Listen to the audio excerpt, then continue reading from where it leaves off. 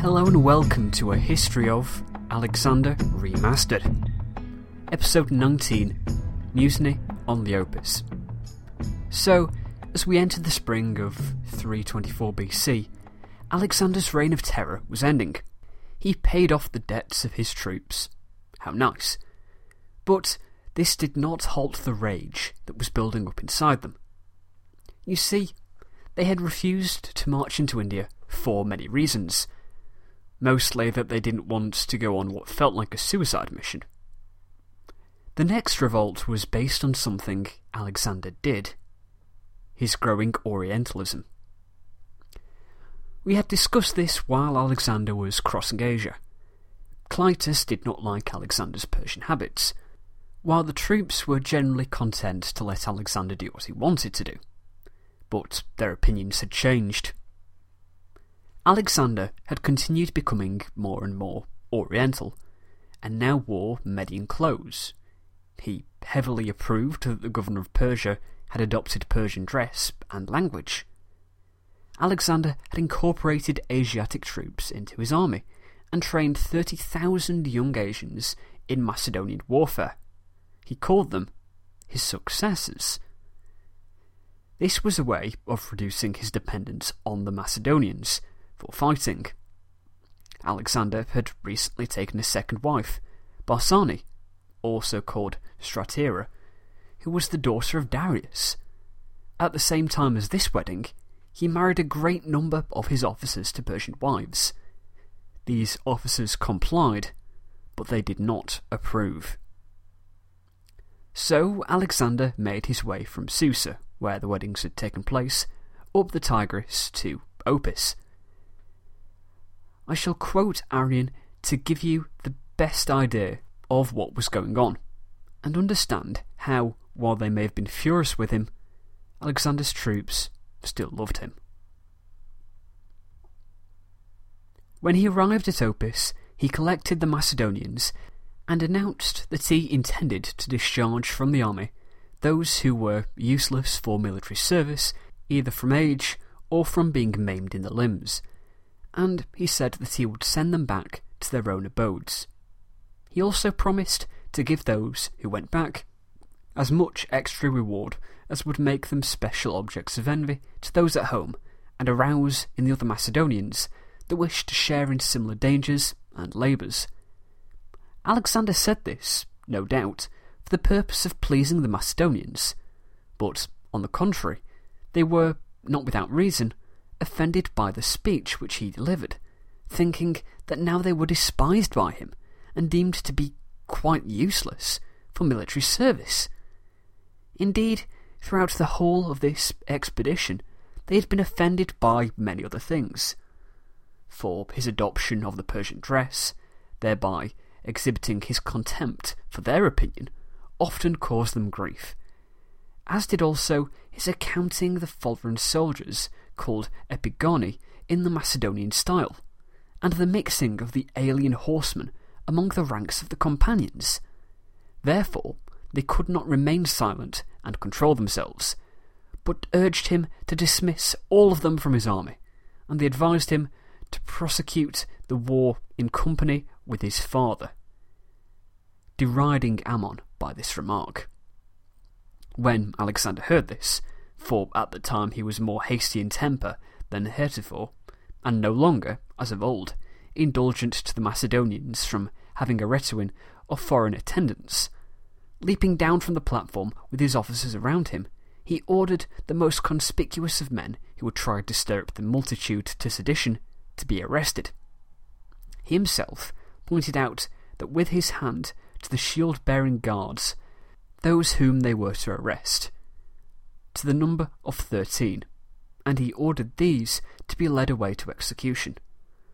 When the rest, stricken by terror, became silent, he mounted the platform again and spoke as follows. The speech which I am about to deliver will not be for the purpose of checking your start homewards, for, as so far as I am concerned, you may depart whenever you wish, but for the purpose of making you understand, when you take yourselves off, what kind of men you have been to us, who have conferred such benefits upon you. In the first place, as is reasonable, I shall begin my speech from my father Philip. For he found you vagabonds, and destitute of means, most of you clad in hides, feeding a few sheep up the mountain sides, for the protection of which you had to fight with small success against Illyrians, Triballians, and the border Thracians. Instead of the hides, he gave you cloaks to wear, and from the mountains he led you down into the plains, and made you capable of fighting the neighbouring barbarians, so that you were no longer compelled to preserve yourselves by trusting rather to the inaccessible strongholds than to your own valour. He made you colonists of cities which he adorned with useful laws and customs, and from being slaves and subjects, he made you rulers over those very barbarians by whom you yourselves, as well as your property, were previously liable to be carried off or ravaged. He also added the greater part of Thrace to Macedonia, and by seizing the most conveniently situated places on the sea coast, he spread abundance over the land from commerce, and made the working of the mines a secure employment. He made you rulers over the Thessalians, of whom you had formerly been in mortal fear, and by humbling the nation of the Phocians, he rendered the avenue into Greece broad and easy for you, instead of being narrow and difficult.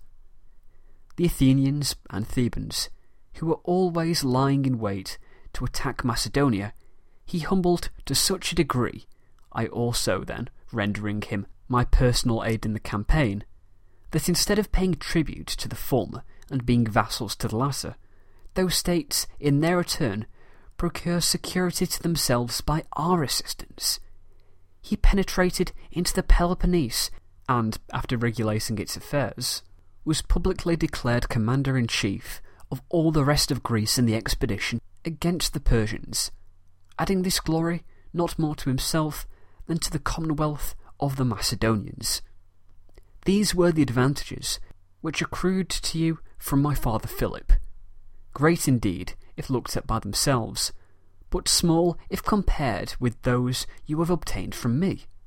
For, although I inherited from my father only a few gold and silver goblets, and there were not even 60 talents in the treasury, and though I found myself charged with a debt of 500 talents, owing by Philip, and I obliged myself to borrow 800 talents in addition to these, I started from the country which could not decently support you, and forthwith laid open to you the passage of the Hellespont, though, at that time, the Persians held the sovereignty of the sea.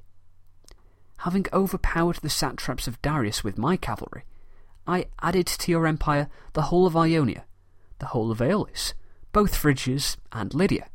I took Miletus by siege. All the other places I gained by voluntary surrender. I granted to you the privilege of approaching the wealth found in them. The riches of Egypt and Cyrene, which I acquired without fighting a battle, have come to you. Colossus, Syria, Palestine, and Mesopotamia are your property. Babylon, Bactria, and Susa are yours. The wealth of the Lydians, the treasures of the Persians, and the riches of the Indians are yours, and so is the external sea. You are viceroys, you are generals, you are captains. What, then, have I reserved to myself after all these labours, except this purple robe and this diadem? I have appropriated nothing myself, nor can anyone point out my treasures except these possessions of yours or the things which I am guarding on your behalf. Individually, however, I have no motive to guard them, since I feed on the same fare as you do, and only take the same amount of sleep. Nay, do I not think that my fare is as good as that of those among you who live luxuriously? And I know that I often sit up at night to watch for you, that you may be able to sleep. But someone may say that while you endured toil and fatigue, I have acquired these things as your leader without myself sharing the toil and fatigue. But who is there among you who knows that he has endured greater toil than I have for him? Come now, whoever of you has wounds, let him strip and show them, and I will show mine in turn. For there is no part of my body, in front at any rate, remaining free from wounds, nor is there any kind of weapon used either for close combat or for hurling at the enemy, the traces of which I do not bear upon my person. For I have been wounded with the sword in close fight, I have been shot with arrows, and I have been struck with missiles projected from engines of war, and though oftentimes I have been hit with stones or bolts of wood for the sake of your lives, your glory, and your wealth, I am still leading you as conquerors over all the land and sea, all rivers, mountains, and plains. I have celebrated your weddings with my own, and the children of many of you will be akin to my children. Moreover, I have liquidated of all those who incurred them debts, without inquiring too closely for what purpose they were contracted, though you receive such high pay and carry off so much booty whenever there is booty to be got after a siege. Most of you have golden crowns, the eternal memorials of your valour and of the honour you receive from me. Whoever has been killed has met with a glorious end, and has been honoured with a special burial. Brazen statues of most of the slain have been erected at home, and their parents are held in honour, being released from all public service and from taxation. But no one of you has ever been killed in flight under my leadership. And now I was intending to send back those of you who are unfit for service, objects of envy to those at home. But since you all wish to depart, depart all of you. Go back and report at home that your king, Alexander, the conqueror of the Persian, Medes, Bactrians, and Sacrians, the man who has subjugated the Uxians, the Arachosians, and the Dragians, who has acquired the rule of the Parthians, Chorasmians, and Icanians, as far as the Caspian Sea, who has marched over the Caucasus, through the Caspian gates, who has crossed the rivers Oxus and Tanais, and the Indus besides, which has never been crossed by anyone else except Dionysus, who has also crossed the Hydaspes, Aeacines, and Hydrotes, who would have crossed the Hyphasis if he had not shrunk back with alarm, who has penetrated into the great sea by both mouths of the Indus, who has marched through the desert of Gedrosia, where no one ever before marched with an army, who on his route acquired possession of Carmania and the land of the Rhetians, in addition to his other conquests, his fleet having in the meantime already sailed around the coast of the sea which extends from India to Persia. Report that when you returned to Susa, you deserted him and went away, handing him over to the protection of conquered foreigners. Such news will indeed assure you of praise upon earth and reward in heaven. Out of my sight! Having thus spoken, he leaped down quickly from the platform and entered the palace, where he paid no attention to the decoration of his person, nor was any of his companions admitted to see him. Not even on the morrow was any one of them admitted to an audience, but on the third day he summoned the select Persians within him, and among them he distributed the commands of the brigades, and made the rule that only those whom he proclaimed his kinsmen should have the honour of saluting him with a kiss. But the Macedonians, who heard the speech, were thoroughly astonished at the moment, and remained there in silence near the platform. Nor, when he retired, did any of them accompany the king, except his personal companions and the bodyguards. Though they remained, most of them had nothing to do or say, and yet they were unwilling to retire. But when news was reported to them about the Persians and Medes, that the military commands were being given to Persians, that the foreign soldiers were being selected and divided into companies, that a Persian foot guard, Persian foot companions, a Persian regiment of men with silver shields, as well as the cavalry companions, and another royal guard of cavalry, distinct from these, were being called by the Macedonian names, they were no longer able to restrain themselves, but running in a body to the palace, they cast their weapons there in front of the gates as a sign of supplication to the king. Standing in front of the gates, they shouted, beseeching to be allowed to enter, and saying that they were willing to surrender the men who had been the instigators of the disturbance on that occasion, and those who had begun the clamour. They also declared they would not retire from the gates, either day or night, unless Alexander would take some pity on them. When he was informed of this, he came out without delay, and seeing them lying on the ground in humble guise, and hearing most of them lamenting with loud voice, tears began to flow also from his own eyes. He made an effort to say something to them, but they continued their importunate entreaties. At length, one of them, Calines by name, a man conspicuous both for his age and because he was a captain of the companion cavalry, spoke as follows: "O king, what grieves the Macedonians is that you have already made some of the Persians kinsmen to yourself, and that Persians are called Alexander's kinsmen, and have the honour of saluting you with a kiss, and whereas none of the Macedonians have yet enjoyed this honour."